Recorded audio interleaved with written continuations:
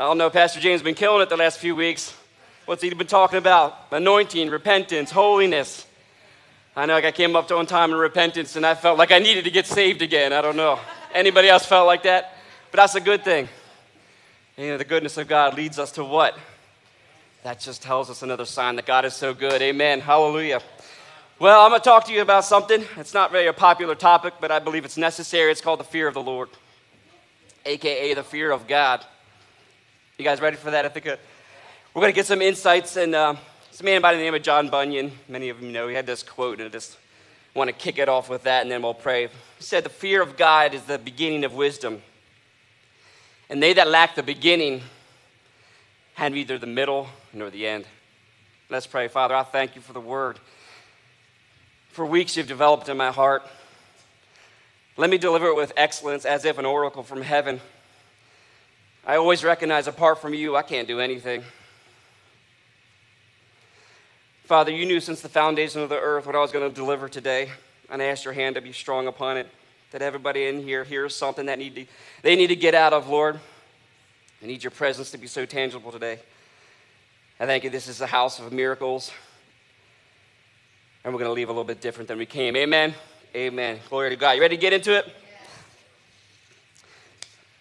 Remember the passage of Scripture, we don't have to turn there, but there was a master who commissioned 3 people to do something with talents. Now, I'm not talking about talent like your gift. That was a way of currency, talent. And he commissioned 3 people. I'm going to give you this talent, and what I want you to do with it, I want you to watch it for me. I want you to make it multiply. He gave these talents, a few to the first, a few to the second, and a few to the third.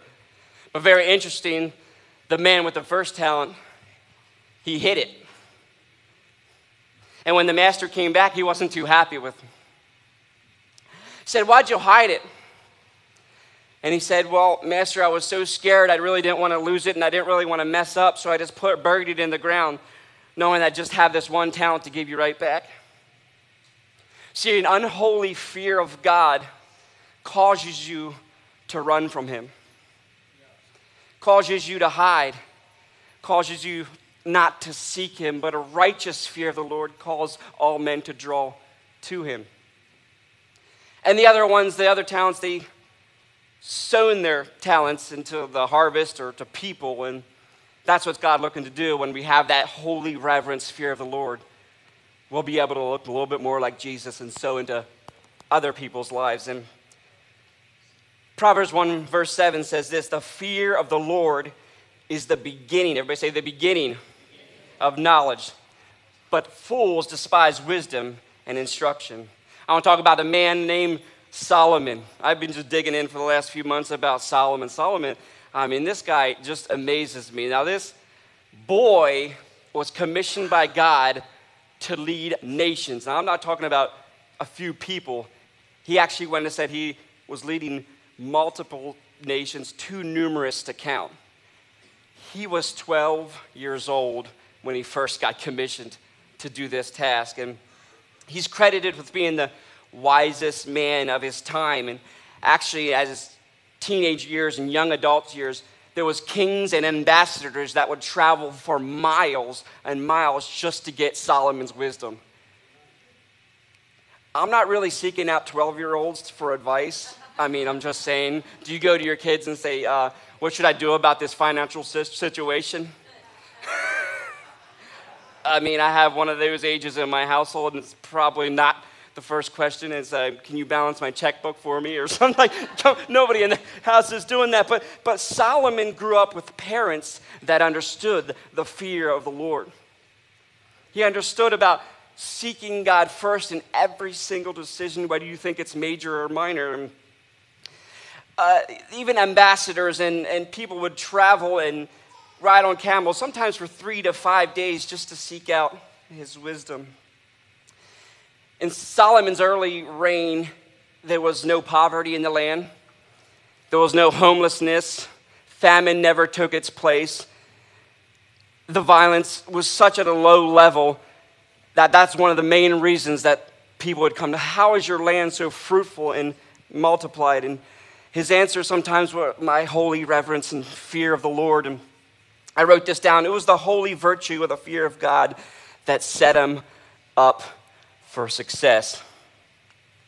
The problem is with many leaders, we can read in the Bible, they start out good, they start out seeking God, and years go by and they think they can do it themselves. They start taking advice from people or their surroundings and looking at circumstances, and maybe I should do this, and they forget to seek the Lord. Sometimes their end doesn't look as good as their beginning, but watch in 1 Kings chapter 3, verses 7 and 9. Watch Solomon, right around 15 to 16 years old, verse 7. Now, Lord my God, you have made your servant king in place of my father David. But I am only a little child, and I don't know how to carry out my duties. Verse 8, your servant is here among the people you have chosen, a great people, too numerous to count or even number. So give your servant a discerning heart to govern your people and to distinguish what is right from wrong.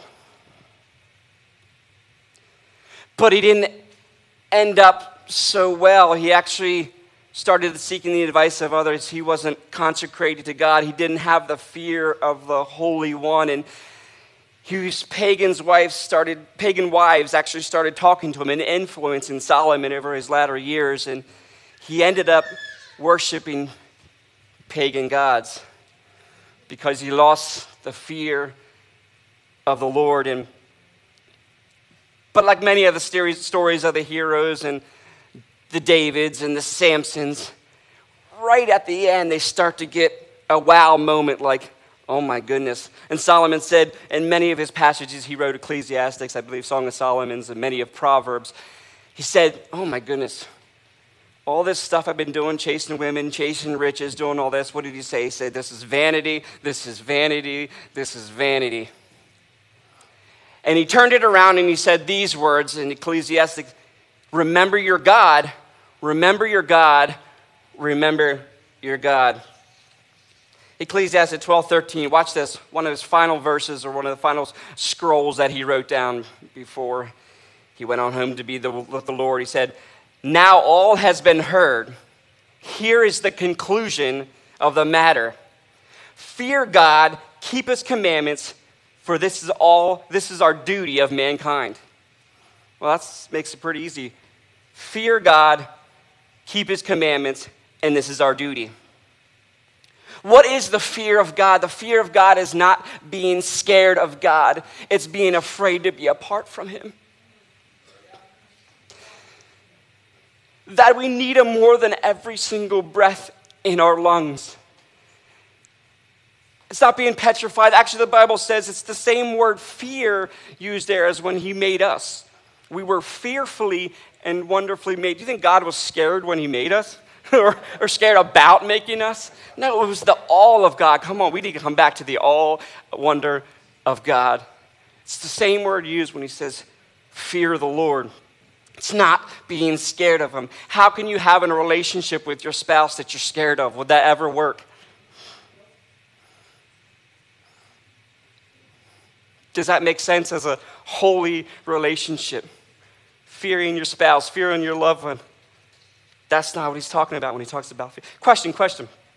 Okay, this is a trick question. I don't want to embarrass anybody, but whoever's brave enough to yell out the answer.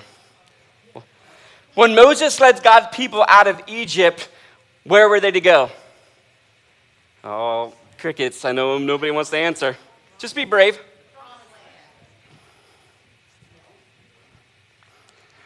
No. Watch this. Here's your answer, Exodus chapter 7, verse 16. When I found this out, it blew my mind. Gave me a heart transplant. Here we go. You guys ready? Then say to him, the Lord, the God of the Hebrews, has sent me to say to you, this is Moses talking to Pharaoh, let my people go so that they may worship me in the wilderness.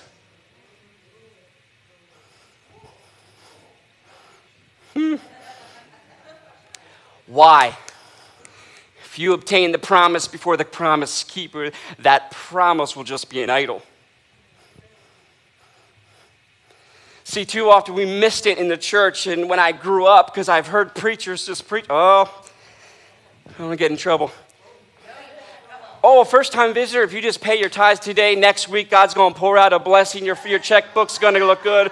All your problems in life are going to go away. And all we do is point people to the promise. We said, hey, first step, go to the promise keeper and worship the King. Develop a relationship and have a fear of God. So therefore, when we get the promise, we can it's able to sustain it, and it won't kill us, and it won't hurt us, and it won't break us.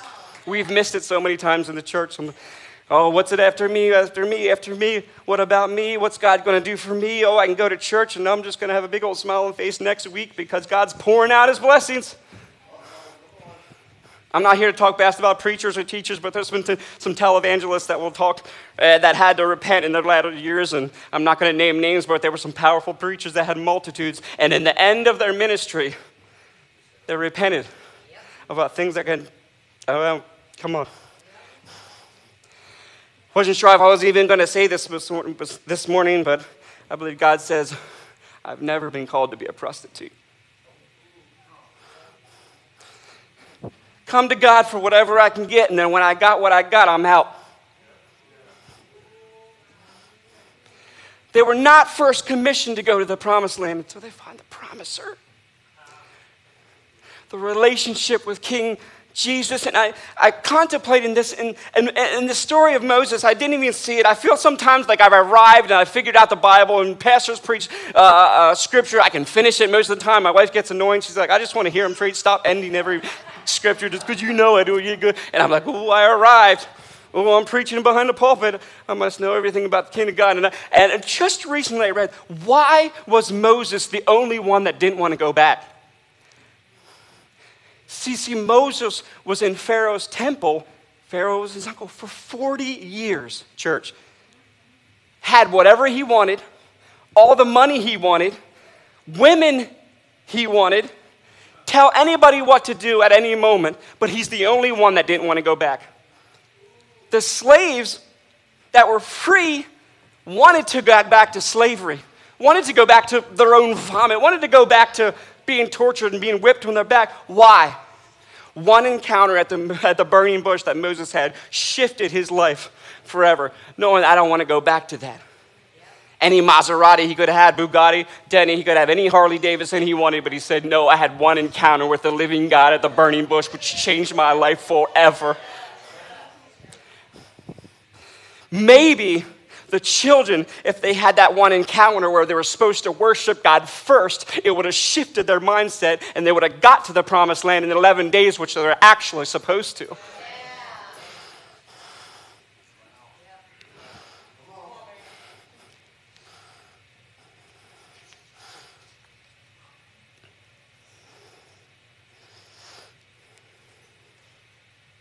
What happened at that burning bush that was so powerful?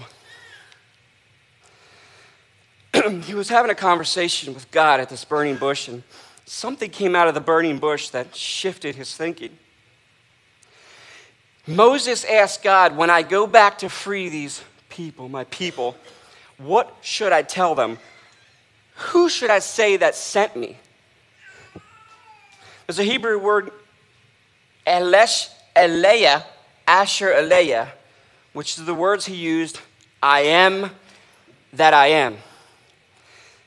I am, in that context, is the same word was used when the woman at the well was going through all her wives, and she was frustrated, and she was going to this well, and she was kept trying to draw from the world and what people had to offer and what men had to offer.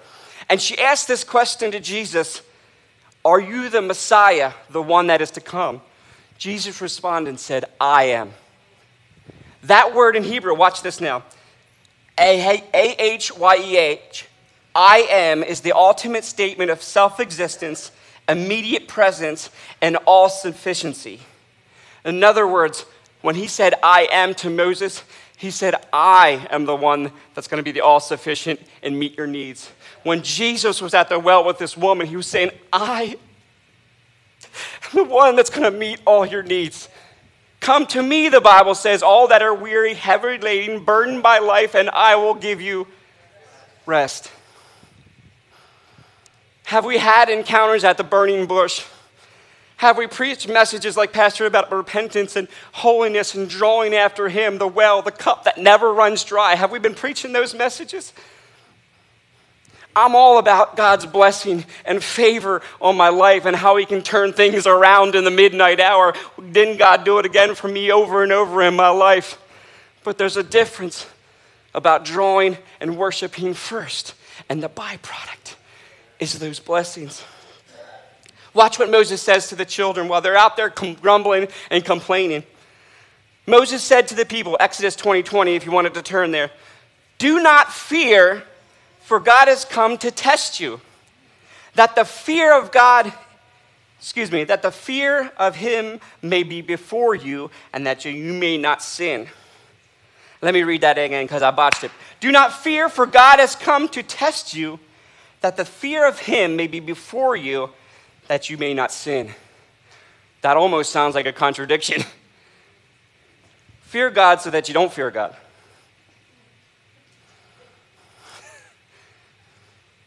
What's the word used? Translated. Do not be scared of God, but fear God. When you fear God, you go draw close to him. And when you draw close to him, you start thinking and have it as mindset. You'll start hating sin because he hates sin. You want to get the junk out of your life, draw close to God. Two parallels. Remember Adam and Eve? When they sinned, they were in fear of his punishment or what God would do to them. And it said they ran from God and hid in the bushes. If you don't have a holy fear of God, you'll run instead of draw close to him. Peter in the Bible talked about the fear of God so much. I can just picture, Pastor, that what Jesus was thinking. Peter was always like by Jesus, close to him. I mean, if I was Jesus, I'd be like, Peter, come on, give me some space here. Like, there's other disciples. But Peter knew the fear of the Lord. He knew how he had to continue to draw close. Right before Peter messed up about denying Jesus, Jesus said, if you just draw close to me and pray, you'll be able to withstand the temptation that's about to overtake you. James was another one. I preach out of James a lot. James is a holiness, fear of the Lord type of preacher and speaker. And he talked about repentance. He talked about purifying our hearts. He talked about how many times he messed up and how he had to draw close to him. And one of the most famous passages of Scripture in James is James 4:8. No, you're good. It's a good one. Come near to God, and he will come near to you. Wash your hands, you sinners, and purify your hearts. Now, James is the man. You know, James was known as camel knees because he was on his knees so many times, we have pictures on the side here, that his knees would be so bloody, so blistered, so callous, because he was on his hands and feet for Jesus in the throne room of heaven, calling on God to purify his heart, having a holy reverence and the fear of the Lord. And do you have that next picture? Could it be, we've been preaching revival for months now, could it be the Lord is waiting for these altars to be indented by the knees of the saints in repentance? Could it be that maybe it might not look as clean? Maybe these altars might get a little messy if we want revival, not on the inside, but on the outside, the church and the nation, and then Easter outreach and into our cities. James brought revival into his city because of this. His knees, consecration to God. Not because of his blessings, not because of his favor. Some of the biggest churches that have revival don't got no money in their bank account. Now, I'm not saying that's a bad or a good thing. I'm just saying God can do it again. He can do it in the midnight hour. He don't need your money to do it. He owns a cattle on 1,000 hills. He's more well and capable of bringing revival into this house.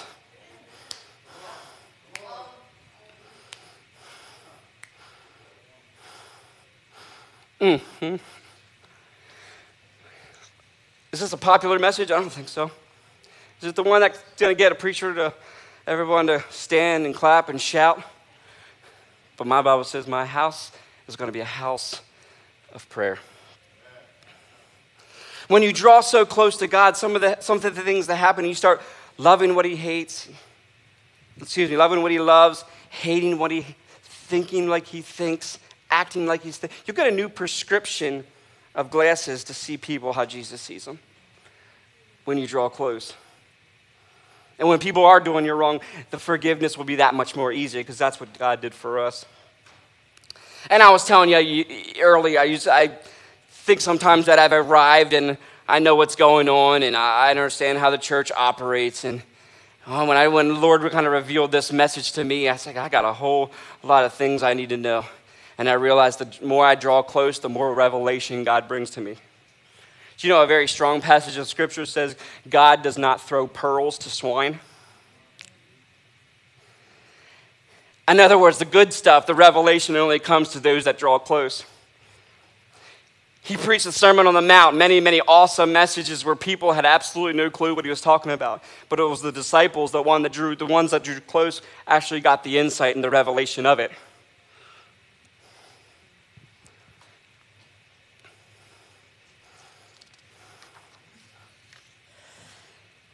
So the fear of God commissions us, or is one of the forefronts to revival. And we can see that in the early church. And the early church, when it actually exploded, we can find it in the book of Acts. But let's just read this passage of Scripture really quick. Acts chapter 9, verse 31. Acts chapter 9, verse 31. You guys okay this morning so far? Then the church throughout Judea, Galilee, Samaria, enjoyed a time of peace and was strengthened. Living, someone say living. Living in the fear of the Lord and encouraged by the Holy Spirit. The church then began to increase. Some translations said it multiplied. You want to have peace in your life? Have the fear of the Lord in your life. You want the house of God to multiply? Have the fear of the Lord in your heart.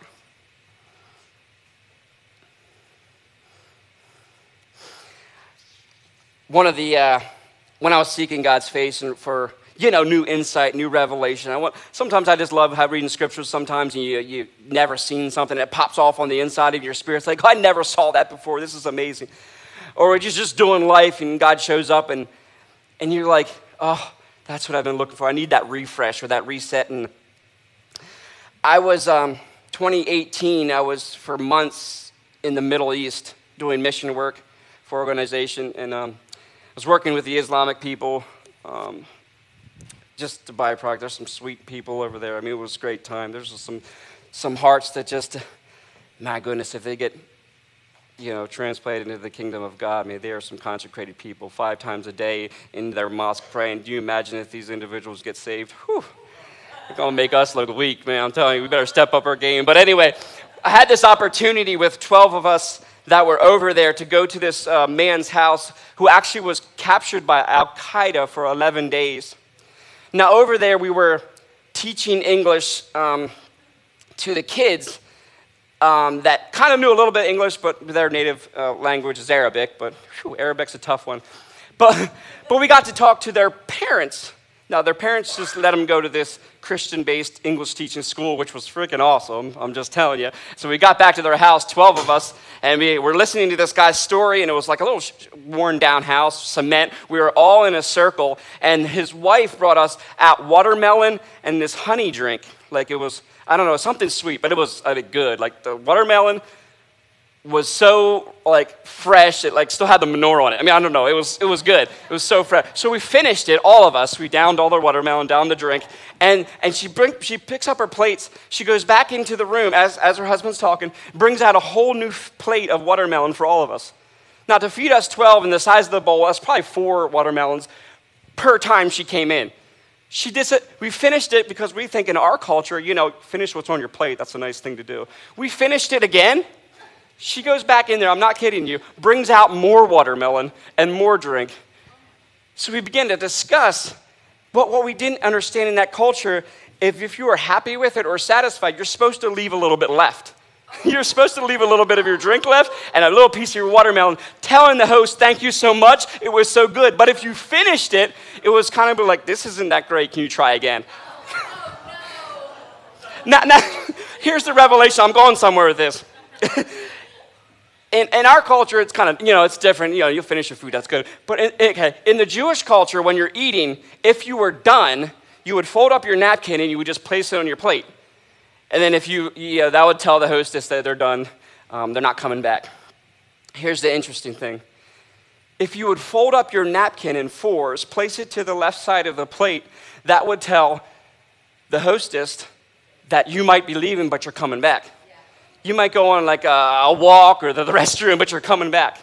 Here's the point. Here's the revelation I want us to get when we talk about the fear of the Lord and what God's up to, and if we keep pressing forward. God gave me a little bit of an insight in John chapter 20, verse 7. This is Jesus. As right after he resurrected and you had the disciples looking in his tomb and they saw it empty. Come on, watch this now. Verse 7 of John 27. And the face cloth which been on Jesus' head, now stop reading ahead of me, not lying with the linen cloths, but folded up in a place by itself.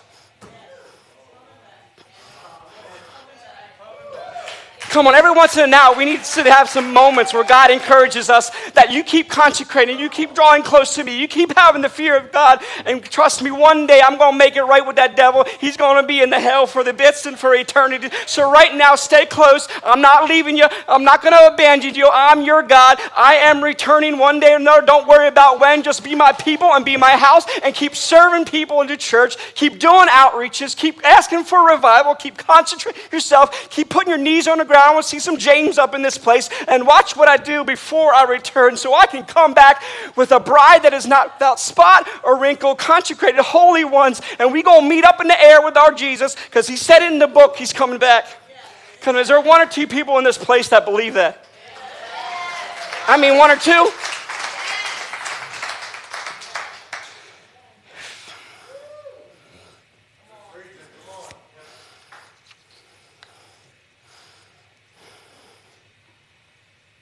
Fear of the Lord is valuing God so much that you don't want to hurt his heart. It's a necessity in Christian life. It's not an option. There's a holiness preacher, a revival preacher in the 1800s. Some of you old school might know Oswald Chambers. Said this. When you have the holy fear of God, you fear nothing else. I mean, fear of man, I'm done with it. I'm over with the fear of man. What does that mean? Scared of man? Scared to be approach man with the gospel of the good news because of what they may think or talk or say about you. Drawing close with the fear of God, you'll lose the fear of man. Revival starts with the one. It's an encounter, maybe on the road to Damascus like Paul. It's consecration, maybe like James. It's Solomon at the end of his life said, above all, fear God. It's our duty. Come on, someone say amen to that. Amen. Can you stand? Worship teams can come. Can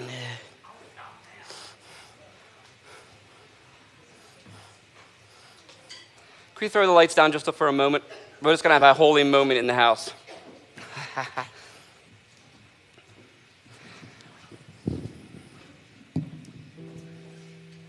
What area in our lives right now do we need to have the fear of God?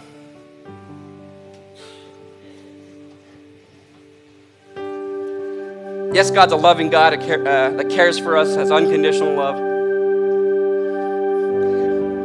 But it's also a God that has to be a judge. He has to make right things that aren't. And the Bible says this. Some of us in the world, God will not be mocked, it says in the Word of God. Is it a coincidence? I don't know, where maybe in Brazil, if you saw a month ago a parade mocking Jesus, worshiping Satan, could it be not a coincidence that the next day there were storms and tornadoes that were released? I'm not saying God does or doesn't do it, but sometimes we don't understand where God allows. I love preaching the love of God and his heart and his forgiveness, but there's a holy fear of the Lord that we really got to have and come back to. The awestruck wonder of a living God that is alive now, and one day we'll become face to face with him. Every person, I say this many times, that we come in contact with are going to go to one of two places. I just recently saw a video of someone went to heaven, and there was this book room or library, and on the shelf was all of our names that are written in the Lamb's Book of Life. But there was pages, and it was, how many people have you led to the Lord? And maybe a lot of us in here, our books are pretty thin in that area. But now's the time to lay up treasures in heaven where moth and rust won't destroy. We got to get more names written in that Lamb's Book of Life.